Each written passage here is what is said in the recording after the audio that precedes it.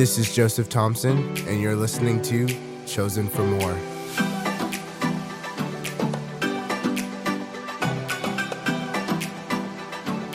Hello, world.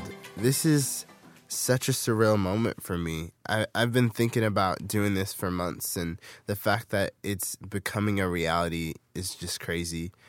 I want to dive straight in and just give you guys some context, a bit about who I am, and obviously you'll learn more as we move through this journey together. But I am 21 years old. I grew up in Fairfield, California, in the Bay Area. I've always been in church and always believed in God, but I wouldn't say I've always actively followed him. My parents were highly involved leaders in the church I grew up in, and for about 5 to 6 years, they actually pastored the same church. So, I'm a PK, or I used to be anyway. The church was very small, and during my middle school and high school years, I feel like I didn't actively have the key people in my life that I needed to succeed in my faith. People that I felt like I could have talked to about, stuff that was going on in my life. I love my life, and, I love my parents, and they did the very best they knew how. I'm a youth leader at my church, and I look at the relationships that I've made with these kids and the community that's available. If I had people like that in my life that were consistent, I wonder how different my faith would look like.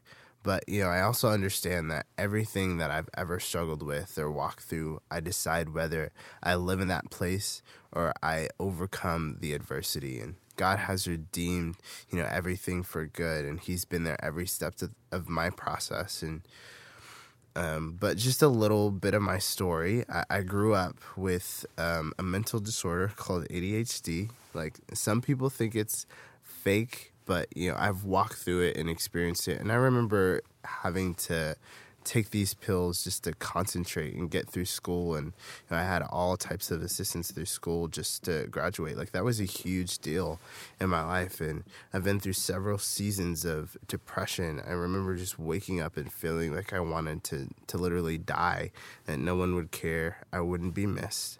I remember having suicidal thoughts and thinking of ways that I was going to kill myself. And I texted my mom one day and just said goodbye. I didn't want to be a burden anymore.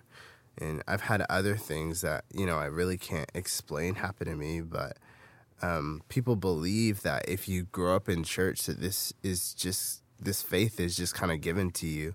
And I've had to go through some hard times just to get to the place of faith and belief that I have in who God is. And those things have built me and formed me.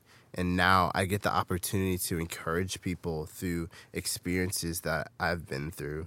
And this is my story. And I want to relay the fact that we all go through things and are broken on some level. This podcast is going to have some very real moments.